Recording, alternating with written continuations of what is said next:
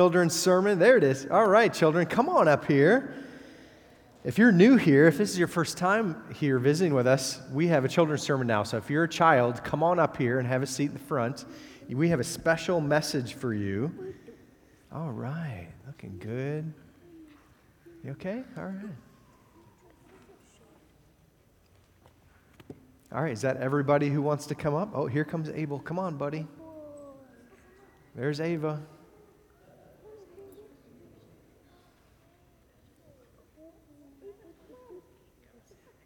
I'm so glad you guys are here today, worshiping with us. Are you excited to be here? Yes. I've got a really important question to ask you. Ameline's the only one that's excited to be here? Are you guys excited to be here? Yes. All right. You're almost as bad as your parents. All right. I have a question. If you were going to go into an epic battle and you could only have carry one thing with you into that battle, what would it be? What would you carry? A Bible? Okay. Would you use it like a shield? Swing it like a sword? No? Okay. You gave the spiritual answer, and I appreciate that. What else? What would you bring, Ari? A long sword. A horse? What would you bring? A pony? It would be so cute. What would you bring? A Bible, because God gives us the armor of the Bible. That's true. Yeah, you'd bring your Bible. That's great. That would be great. What would you bring? A bird so I could fly away when they're attacking me. A bird so you could fly away. That's brilliant. Yeah. Okay. So some people might bring a sword, like Ari. Some people might bring a big shield or a helmet or armor to protect them during the battle. Let me tell you something. Did you know? What did you want to say? A gun. A gun? Okay, yeah, those are good in battles and epic battles. Okay, I'm going to move on, and you guys can share more with me after church. Now, listen. Does our Father God, does He want us to tell people about Jesus? Yes, we know that's true. I talk about that all the time, right? The Bible teaches us that we're supposed to tell people about Jesus. How many people here, how many of you guys think Jesus is pretty awesome? Right? And how many of you think Jesus provides salvation for us and a home in heaven? That's true. All that's true. Now, I want to teach you something really cool and very, very important. Did you know that when we tell people about Jesus, that we are engaged in a spiritual battle? Did you know that? We're engaged in a spiritual battle. You can't see it. The Bible says that we're engaged in a spiritual battle with unseen forces of evil. But we can't see them, but they're there. When we tell someone about Jesus, we're engaged in a battle, an epic battle. Did you know that? Now, the Bible also says in the book of Ephesians, can you guys say Ephesians? Chapter 6, say 6. The Bible tells us in Ephesians chapter 6 about what we're supposed to take in this battle, this epic spiritual battle. It talks about all these things we're supposed to carry in with us. And one of them, which you had right and you had right, is our Bible. It says we're supposed to take our Bible, which is a sword. Did you know that? That in a spiritual battle, you know what our sword is? The Bible. That's right. The sword of the Spirit, which is the Word of God, which is the Bible. And so when we go out sharing the gospel, we need to be ready by telling people what the Word says about Jesus. And you know what? Sometimes we're going to go and people are going to be like, I love Jesus too. Tell me how I can follow Him. And sometimes people are going to say, I don't want to follow Jesus. So sometimes when you tell them, they're going to be excited, and sometimes they're not going to be excited. But you know what? We have victory in the battle just by sharing the news about Jesus, all right? You guys got it? What are you going to take into the battle with you? The Word of God, the Bible. Now listen, the word of the day today is battle, okay? Can you guys say battle? Battle, very good. Thank you for coming up here. You can go sit with your family, friends, parents, whoever.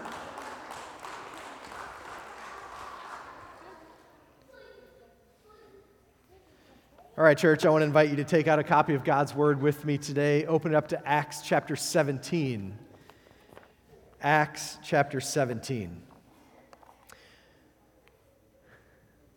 When we introduce the Bible, the Word of God, into a conversation with the intention of telling someone about Jesus Christ, that tends to shake things up, doesn't it? And that's what we're going to talk about today. The first thing I want to tell you is the Bible is our weapon and our source of truth. The Bible is our weapon and our source of truth. Look at Acts chapter 17, beginning in verse 1. After they had passed through Amphipolis and Apollonia, and they came to Thessalonica, where there was a Jewish synagogue. So Paul and Timothy and Silas all leave the town of Philippi, where they led Lydia and her household to faith. Shortly after that, they were arrested, put in jail, whereby they had miraculous intervention of God. The jailhouse shook from an earthquake caused by the Lord. The Philippian jailer saw that. He was amazed at this movement of God and came to them and asked how he could follow Jesus. They led him and his household to the Lord, and then they were released. They left that place and came to a town called Thessalonica. That town was about 200,000 people.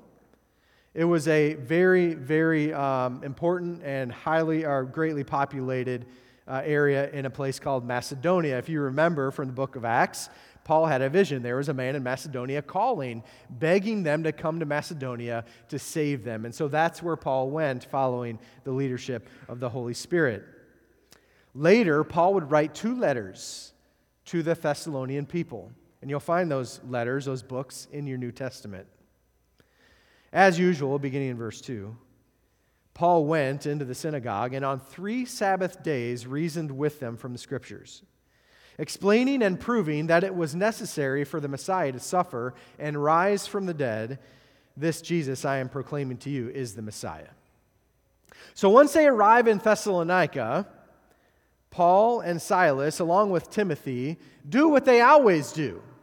It was their intention to take the gospel to the Jews first and then to the Gentiles. And if you read through the book of Acts, you'll notice this is a pattern of Paul's. They go into the town. If there's a synagogue there, they will go to the synagogue and they will share the gospel with the Jews and the God-fearing Greeks and people, the Gentiles, who are in that synagogue. So that's what Paul does. He goes to the synagogue over 3 Sabbaths or 3 Saturdays. He says he reasons with them from the Scriptures, explaining to them that it was necessary for the Messiah, who's written about in the Old Testament, to come and to die and to rise from the dead. Now, when Paul goes to Thessalonica and goes to the synagogue, it says he reasoned with them from the Scriptures in verse 2. What does that mean? It doesn't tell us. Luke doesn't report what Paul said from the Scriptures. But if you look back into earlier chapters in the book of Acts, Paul has sort of a pattern. He has some scriptures in the Old Testament that he likes to use to demonstrate to the Jews of what God's prophets said the Messiah would be like, or what he would do, or what would happen to him. These are called messianic prophecies. And so Paul shares with them. I think if we base what Paul said in Thessalonica on what he said in other cities, he's probably using passages like Psalm 2:7 or Isaiah 55:3, Psalm 16:10 or Habakkuk 1:5. All of these Old Testament passages speak about a Messiah who would one day come, who would suffer, who would die, and who would rise from the dead. So Paul begins his messages with the Word of God, explaining these passages about the Messiah. The Jews would have understood, these are passages about a Messiah who would one day come. So that's the first part of Paul's message. That's the part that everybody would accept. That's the part that's okay. That's politically correct to share in their synagogue with his Jewish brothers and sisters and God-fearing Gentiles. But what Paul would do next, however, is what got him into hot water. What did Paul do? Look at the text, verse 3. This Jesus that I am proclaiming to you is the Messiah. This Jesus I am proclaiming to you is the one who was sent by God to come and save Israel, in fact, all people from their sins. He's the one who suffered. He's the one who died on the cross for our sins. He's the one who was buried in the ground and rose again on the third day. All of these things Paul is sharing with the Thessalonian Jews. This is what he's proclaiming to them. He's sharing the gospel with them. Now, verse 4, the results of what Paul did are reported here by Luke, our author. Some of them were persuaded and joined Paul and Silas, including a large number of God-fearing Greeks as well as a number of leading women. So there's a few people groups mentioned here. After Paul shares the gospel over a series of 3 Sabbaths, 3 worship services, many Jews believed. A large number of God-fearing Greeks. So who are these people? We've talked about them before. These are non-Jews. These are Gentiles who believed in God. They believed in Yahweh, but they weren't Jews. They weren't ethnically Jews, and they probably didn't follow the Jewish law the way that the Jews did. But they feared God, and they were searching after God. They wanted to know Him. Well, imagine their joy when they heard the gospel from Paul. That this Jesus, this Jewish Messiah, this Savior, came not only for the Jews, but also came for the Gentiles. They could be a part of the family of God. And so I imagine that's why such a large number of them received the message. In addition to that, Luke points out that a number of important women, probably city leaders, also received the gospel and followed Jesus. In this first part of the text, Paul demonstrates an important evangelistic principle that we should use when we train and talk about Jesus with other people. The principle is this: the Word is our weapon and source of truth. The Word, or the Bible, is our weapon. This thing right here has been given to us by God to be a weapon for us to fight in a spiritual battle. Let me show you where the Bible says this. Ephesians chapter 6, beginning in verse 12, says this: "For our struggle is not against flesh and blood, but against the rulers, against the authorities, against the cosmic powers of this darkness, against evil spiritual forces in the heavens." Church, listen, when you walk in obedience in Christ, when you're fulfilling the Great Commission in Matthew chapter 28, verses 19 and 20, when you go out from this place and you tell people about Jesus, you're walking into a spiritual battle. You should know that. When you open your mouth and speak the gospel, you've just located or placed yourself at the battlefront. Why? Because the enemy, Satan, does not want people to hear about Jesus. And he certainly doesn't want people to turn from sin and following him and this evil world system and to turn toward Christ to be saved and adopted into the family of God and to fight the spiritual battle against him, the enemy. And so when you leave this place, if you're serious about fulfilling God's command to share the gospel, you should know that you are engaging in a spiritual battle. When we engage in this spiritual battle against spiritual forces, the Word of God is our weapon. We're fighting an unseen spiritual battle against forces that we cannot see. We can't touch them. We can't see them. But they're just as real as every one of you in this room. Ephesians chapter 6, verse 17 says, "Take the helmet of salvation and the sword of the Spirit, which is the Word of God." Our primary weapon in this battle is the Bible. It is the Word of God. How do we use this Word of God? We use the Word of God as our source of truth. The things we say when we share the gospel about Jesus during this unseen spiritual battle against evil spiritual forces should come from the Word as our source of truth. That's what sets our message apart from the perpetual onslaught of messages communicated in this world. If you were to turn on your phone right now and open up your notifications, anybody have like 100 of those things right now? I'm a clearer. I like everything to be clear. I like the bank of notifications clear. Anybody like me? Okay, all right. Cleanliness is good. Some of you have like 1 million of those things. Or do you have like 2,000 emails in your inbox? Any 2,000 email inbox people? Okay. How dare you? Are those unread? You know, there's a person that sent that to you, and you just leave it there floating around in the internet. If you get notifications, if you get emails, if you go on websites and read the news, you know that there's an unending amount of information. There's an unending amount of opinions about how you should spend your money, how you should live your life, where you should shop, what kind of clothes you should buy, how you could be successful, powerful, how you can make more money, how you could be healthier, right? It never, ever ends. What sets us apart when we share the gospel is its foundation on the Word of God. That's why we take our sword, the Word of God, into the spiritual battle when we engage in gospel conversations.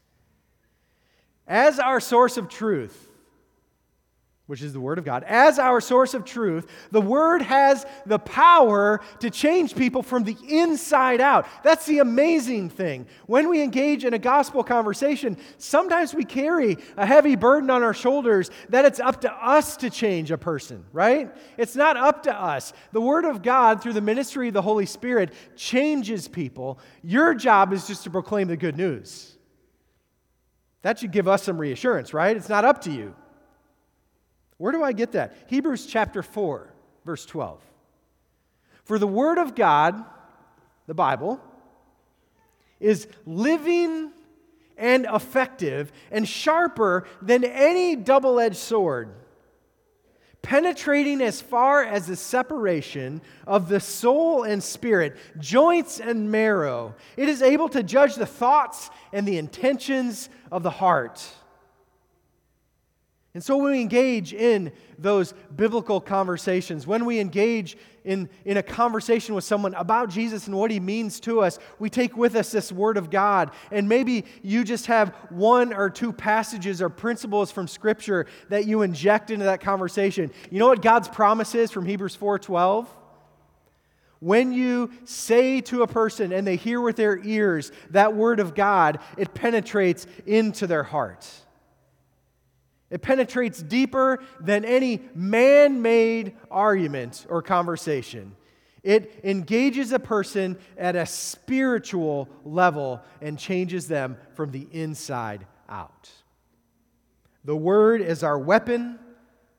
It's our sword in this spiritual battle. And it's our source of truth. And so we use it to tell people about Jesus. Now, sharing the gospel isn't easy, is it? If it was easy, everybody would do it. But unfortunately, most Christians don't ever tell anybody about Jesus. Why is it difficult? Because sharing the gospel takes us into a spiritual battle, and that brings a weight, that brings persecution and difficulty. And what I want to convince you to do today is to continue sharing the gospel, continue sharing the story about Jesus and how He changed your life in the midst of opposition. Let's see what Paul and his missionaries did in verse 5 of our text in Acts 17. But the Jews became jealous, and they brought together some wicked men from the marketplace, formed a mob, and started a riot in the city. Attacking Jason's house, they searched for them to bring them out to the public assembly. When they did not find them, they dragged Jason and some of the brothers before the city officials, shouting, "These men have turned the world upside down, have come here too, and Jason has welcomed them. They're acting contrary to Caesar's decrees, saying that there is another king, Jesus." So Paul and Silas and Timothy share the gospel, and many people in Thessalonica receive Christ and are now following him. The Jews who sort of run that synagogue, they get jealous. Now they're jealous because all these people that were once following them and their teaching have now turned from that, and they're excited about this Jesus, this Messiah whom they've rejected. And so the group really has kind of turned from them and followed along with the message that Paul shared. They're now Christians.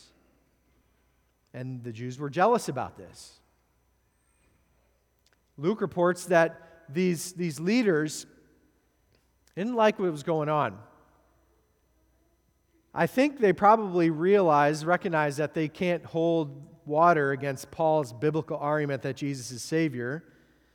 And so they look for a different route. Here's the plan. Let's go to town. There's all these layabouts in the marketplace. These worthless men that should be working that aren't, that just kind of sit around and look for trouble. And so they go get them, and they get them all worked up. And these layabouts get in kind of a frenzy, and it says they go and they start this riot. So what they're doing is they're walking through Thessalonica, shouting at people, scaring people, telling them about what Paul said, and probably most of what they said was untrue. And they get the town so worked up that the city officials have got to do something about it. And so the riot, the mob, is looking for Paul and Silas, the primary preachers in the synagogue in Thessalonica, and they can't find them. And so they go to Jason's house. There's this guy named Jason. He's a believer, and he's the one Paul and Silas, Timothy were staying with. They can't find them, so they find the next best thing, like this guy. Let's take him in and the other believers that are at his house. So they drag them in front of like 5 to 6 city officials who have an extensive amount of power in this city on 2 charges. Disruption of the civil peace, which in a Roman town, nobody wants to be branded as a town, a riotous town, because if the upper levels of the Roman government find out that you got trouble, civil disobedience in your town, you got real trouble, because then the Roman army's coming in and they don't take prisoners. And so everybody works to kind of keep things peaceful. That's the first charge, disruption of the civil peace. The second charge is sedition, claiming that Jesus is king, not Caesar. Now, this is the most serious charge. And Caesar did not react very well to anybody that claimed to be king in his place. Now, this is interesting, because Paul did, in a sense, teach the Thessalonians in his letters that Jesus is the king, but it wasn't the same king as Caesar. At this point in history, Jesus is king, but he's a spiritual king. He won't be a physical king in their place, standing on a throne in their vision in the physical world until Jesus returns, and that's what Paul taught. So during this time when Jesus resurrected and ascended to be with the Father in heaven, his kingdom is a spiritual kingdom. But Paul did urge the people to turn from idols. And this would involve not worshiping Caesar, which is something that Caesar required. Paul described Jesus as the Son of God in 1 Thessalonians 4:15, and he also taught them about Jesus' kingdom in 1 Thessalonians 2:12. So the Jews who incited the mob probably heard what Paul was teaching, but didn't quite understand it. And so when they brought the believers in front of the council, they were right. Paul was teaching the people that Jesus is king, but not the kind of king that Caesar was.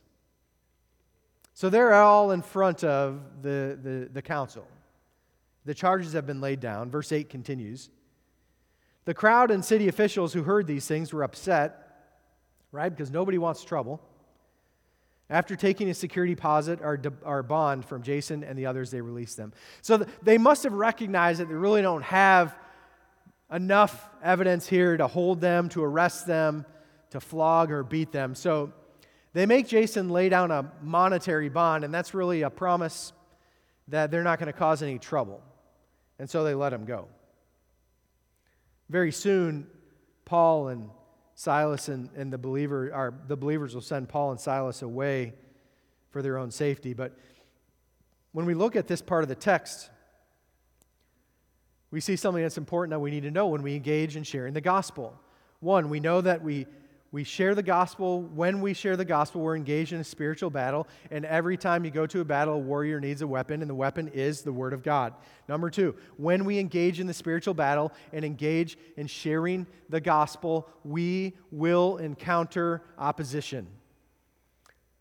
We've got to continue sharing the gospel in the midst of opposition because God is working through your witness and your testimony. When I was living in Jacksonville, some friends of mine and I started a ministry at Jacksonville Jaguar football games. And we would go and set up like a stage and a tent outside the football stadium and speakers, and we would have a worship service.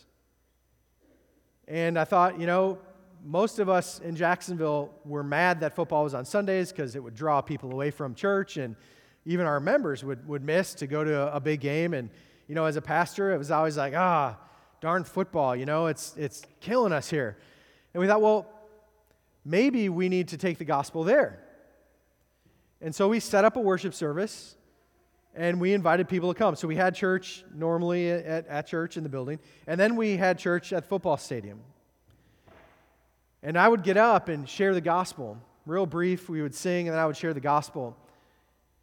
And I remember in one gospel sharing event, over a period of about 10 minutes, I could see simultaneously a woman who had come in and sat down and was visibly shaken by the message. She was weeping. She was broken. And just looked she was in really rough shape. And I remember just preaching and watching her and thinking, man, something is going on in that lady's life. Simultaneously, the same words that are spoken over these speakers draw this woman who later came to Christ that day, drew the heckling of a group of men who were tailgating about 100 feet over here. She's weeping at the hearing of the gospel, and they're yelling obscenities and shaking their fists. I mean, they were mad. Same time, simultaneous words. That's what the gospel does. What happened between them and her was not something that I could control. Right? That was the working of the Holy Spirit. That was wholesale rejection and determination to continue following the enemy, Satan, and reception due to the ministry of the Holy Spirit in her heart. The good news about Jesus confronts every person who hears it. Why? Because the Word of God penetrates into our hearts. 1 Corinthians 1:18-25 describes this process. For the word of the cross is foolishness to those who are perishing, but it is the power of God to us who are being saved. For it is written, I will destroy the wisdom of the wise, and I will set aside the intelligence of the intelligent. Where is the one who is wise? Where is the teacher of the law? Where is the debater of this age? Hasn't God made the world's wisdom foolish? For since in God's wisdom the world did not know God through wisdom, God was pleased to save those who believe through the foolishness of what is preached. For the Jews ask for signs and Greeks seek wisdom, but we preach Christ crucified, a stumbling block to the Jews and foolishness to the Gentiles. Yet, to those who are called, both Jews and Greeks, Christ is the power of God and the wisdom of God, because God's foolishness is wiser than human wisdom, and God's weakness is stronger than human strength. That is a window peering into the heart of every person who hears the gospel. That is why in one single proclamation or one single event, you could be sharing with two people, speak the same words, and one receives Christ with joy and the other rejects him with anger.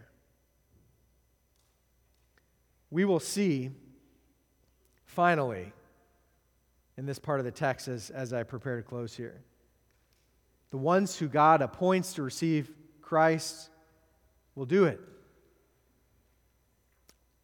Look at verse 10. As soon as it was night, the brothers and sisters sent Paul and Silas away to Berea. Upon arrival, they went into the synagogue of the Jews. Okay, so Paul and Silas are sent away by the believers to Berea by night, probably for their own safety. And as they always do, they go to the synagogue once they make it to Berea. These guys had some grit, you know what I mean? They were just looked for by this angry mob. In Philippi, they were beaten with rods and they were jailed. Then they get to Thessalonica and they share the gospel, and there's this angry mob coming to get them to probably try and do the same thing. They leave in the dead of night for their own safety. They get to Berea, and what do? Okay, let's just let things settle down a little bit, right? I think I would have done that, right? This is too radical. We need to soften this message up a little bit. People are getting all worked up. Is that what they do? No, what do? Right back to the synagogue. Right back to sharing the gospel. These guys were tough as nails. Verse 11 continues with a good report. The people here were of more noble character than those in Thessalonica, since they received the word with eagerness and examined the scriptures daily to see if these things were so. Consequently, many of them believed, including a number of prominent Greek women as well as men. So the Berean Jews behaved much differently than the Thessalonian Jews. First, it says that they received the gospel message about Jesus. That means they accepted it. They pondered it. They heard what Paul had to say, and they're like, wow, I need to think about this. Now, did they base what Paul said on circumstances and on their own opinions? No. What does it say they did? They look into the Word of God. They're examining the Old Testament scriptures to see if what Paul was saying was accurate. They were zealous for the Word of God and eager to evaluate Paul's message. Unlike the Thessalonian Jews, the Bereans based their beliefs about Jesus on the Word of God and not on their own opinions. The Thessalonians were jealous, and the Bereans were eager. The Thessalonians were full of rage, and the Bereans were full of the Word of God. It makes sense that the Thessalonians rejected the gospel and the Bereans received it. But the enemy Satan was not going to allow Paul to engage in this battle unchallenged. Look at verse 13. When the Jews from Thessalonica found out that the word of God had been proclaimed by Paul in Berea, they came there too. So it wasn't enough for them just to get Paul kicked out of their town. Now they had to go to Berea and make sure that they got him kicked out of that town as well. They were agitating and upsetting the crowds. Then the brothers and sisters immediately sent Paul away to go to the coast, but Silas and Timothy stayed on there in Berea. Those who escorted Paul brought him as far as Athens, and after receiving instructions for Silas and Timothy to come to him as quickly as possible, they departed. So the Thessalonian Jews who were fighting against Paul in the sharing of the gospel, they go to Berea. They look for the layabouts, because every town has those, right? So they find them. They get them all worked up into another riot, and the believers are like, you guys need to get out of here. It's too dangerous. So Paul leaves to go on to Athens to preach an amazing sermon. And Silas and Timothy wait for a while, and then they ultimately catch up with him. if you were to just read this without knowing the whole story, even if we were just to read Paul's ministry after, Acts chapter 12, when we start to focus and see what God's doing through Paul, it would kind of look like Satan's winning this war, right? It was like every time Paul and the missionaries go to a city and share the gospel, they're beaten, they're arrested, they're run out of town. Everybody gets mad at them. I think I would probably be curled up in someone's house hiding. Anybody else? Me and the kids, the only ones that are honest. Okay, good to know. We're going to do evangelism on Monday night. Everybody over here is I'm just kidding. And so it looks, if you didn't know the whole story, just reading a text like this, it might feel like, man, that God's just letting the enemy win, and they're getting run out of towns, and they can't stay there. They're beaten and jailed. It just sounds terrible. But we serve a God who redeems every circumstance for His glory. We serve a God who's sovereign over even the acts of the enemy. That's the God who we serve. As Paul goes from town to town sharing the gospel, yes, he might be run out of town, but what's been left behind? A testimony, a church, a seed. This is what it reminds me of. I need to cut my grass. In Key West, when you don't cut your grass for a period of time, this weed pops up that has thistles on it and seed. They're seeds, right? Anybody have those in your yard? They hurt too when you step on them. And so when I go out with that plant or any other weed, I think I'm just going to run that thing over with my lawnmower and kill it, right? Does anybody else get pleasure from that like I do? I really like that. Chopping all those weeds down, and then the grass is like that long. Look what I accomplished just by walking behind this machine. What I don't know or choose to forget is when you hit that weed and all the seeds attached to the top of it, guess where they go? They just swing around. The lawnmower spits them out the side, and then I just essentially planted like 100 more weeds over here. Right? Satan, and what he's trying to do to Paul and these missionaries, is acting like a lawnmower. I'm going to go into that town. I'm going to get everybody worked up, and I'm going to end that gospel proclamation. And you know what he's doing every time he tries to end Paul's testimony? He's just spitting seeds out, because Paul just leaves there, and he goes over to Berea, and he shares the gospel over here, and then he gets run out of town, and then he goes over to Athens, and he starts sharing the gospel there. Just like those seeds are sprayed by the lawnmower, God's using Paul, and using what the enemy intended for evil for our good and for God's glory. In Genesis chapter 50, verse 20, Joseph, one of the sons of Israel, he has a family reunion with his brothers. His brothers had sold him into slavery. And Joseph had been sold to slavery, he ended up in Egypt. Brothers thought he was dead or halfway around the world.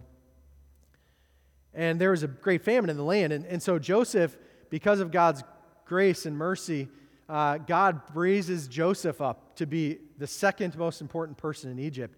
Then God gives him vision to help him understand that there's going to be this famine. So Joseph leads the king to lay aside food for these years of famine. When the famine hits, Joseph's father sends some of the brothers down to get grain from Egypt. And Joseph is sending grain back, and finally the brothers come, and finally Joseph's ready to tell them who he is. And he tells them, I'm your brother. I'm the one that you sold into slavery and left for dead. His answer in Genesis 50, verse 20 is interesting. Most of us would probably have a fair amount of wrath to execute on our brothers, right? If your brothers and sisters sold you into slavery, how would you feel about that? I'd be pretty angry. And I surely wouldn't give him any grain. That's not what he did. He gave him grain. And then his answer about what happened as a result of him being sold into slavery is Genesis 50, verse 20. You planned evil against me. God planned it for good, to bring about the present result, the survival of many people. God used what the enemy intended for evil to bless his people through Joseph. God can take even the worst circumstances and use them for his glory and for our good. You know that? Romans 8:28 declares it. We know that all things work together for good to those who love God, who are called according to his purpose. I don't know what kind of circumstance you're in today. I don't know who God's brought into your hearts this morning that needs to hear the gospel. But know this, sharing the gospel is a victory. Telling someone about Jesus is a win. Let God work out the results. Let God take that seed and spread it based on your obedience. Even when the enemy seeks to silence your witness and your testimony, just know that you keep sharing the gospel. You keep telling people about Jesus. God will take every one of those circumstances and use them for his glory and for your good. Keep sharing the gospel and trust God with the results.